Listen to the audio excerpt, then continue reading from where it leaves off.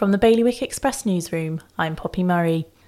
The future of a disabled gymnastics club in Jersey, which has produced world-level athletes, is in doubt after it was told at short notice it must leave its home at Greenfields.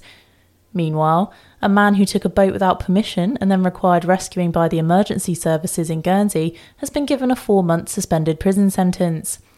The Jersey Royal Court has ordered a UK property company to pay back a £200,000 loan it took out from Acorn Finance. The lender took legal action after ECI Limited failed to pay back the money. And the family of a young Guernseyman who was left paralysed after a 15-foot fall are fundraising for his specialist rehabilitation treatment, which will cost at least £30,000. For more on all of today's stories, visit bailiwickexpress.com. Your weather for today will be mainly cloudy with a little light rain or drizzle. The wind will be southwesterly light force 3, occasionally moderate force 4, and there will be a top temperature of 17 degrees. That's the latest from the Bailiwick Express news team.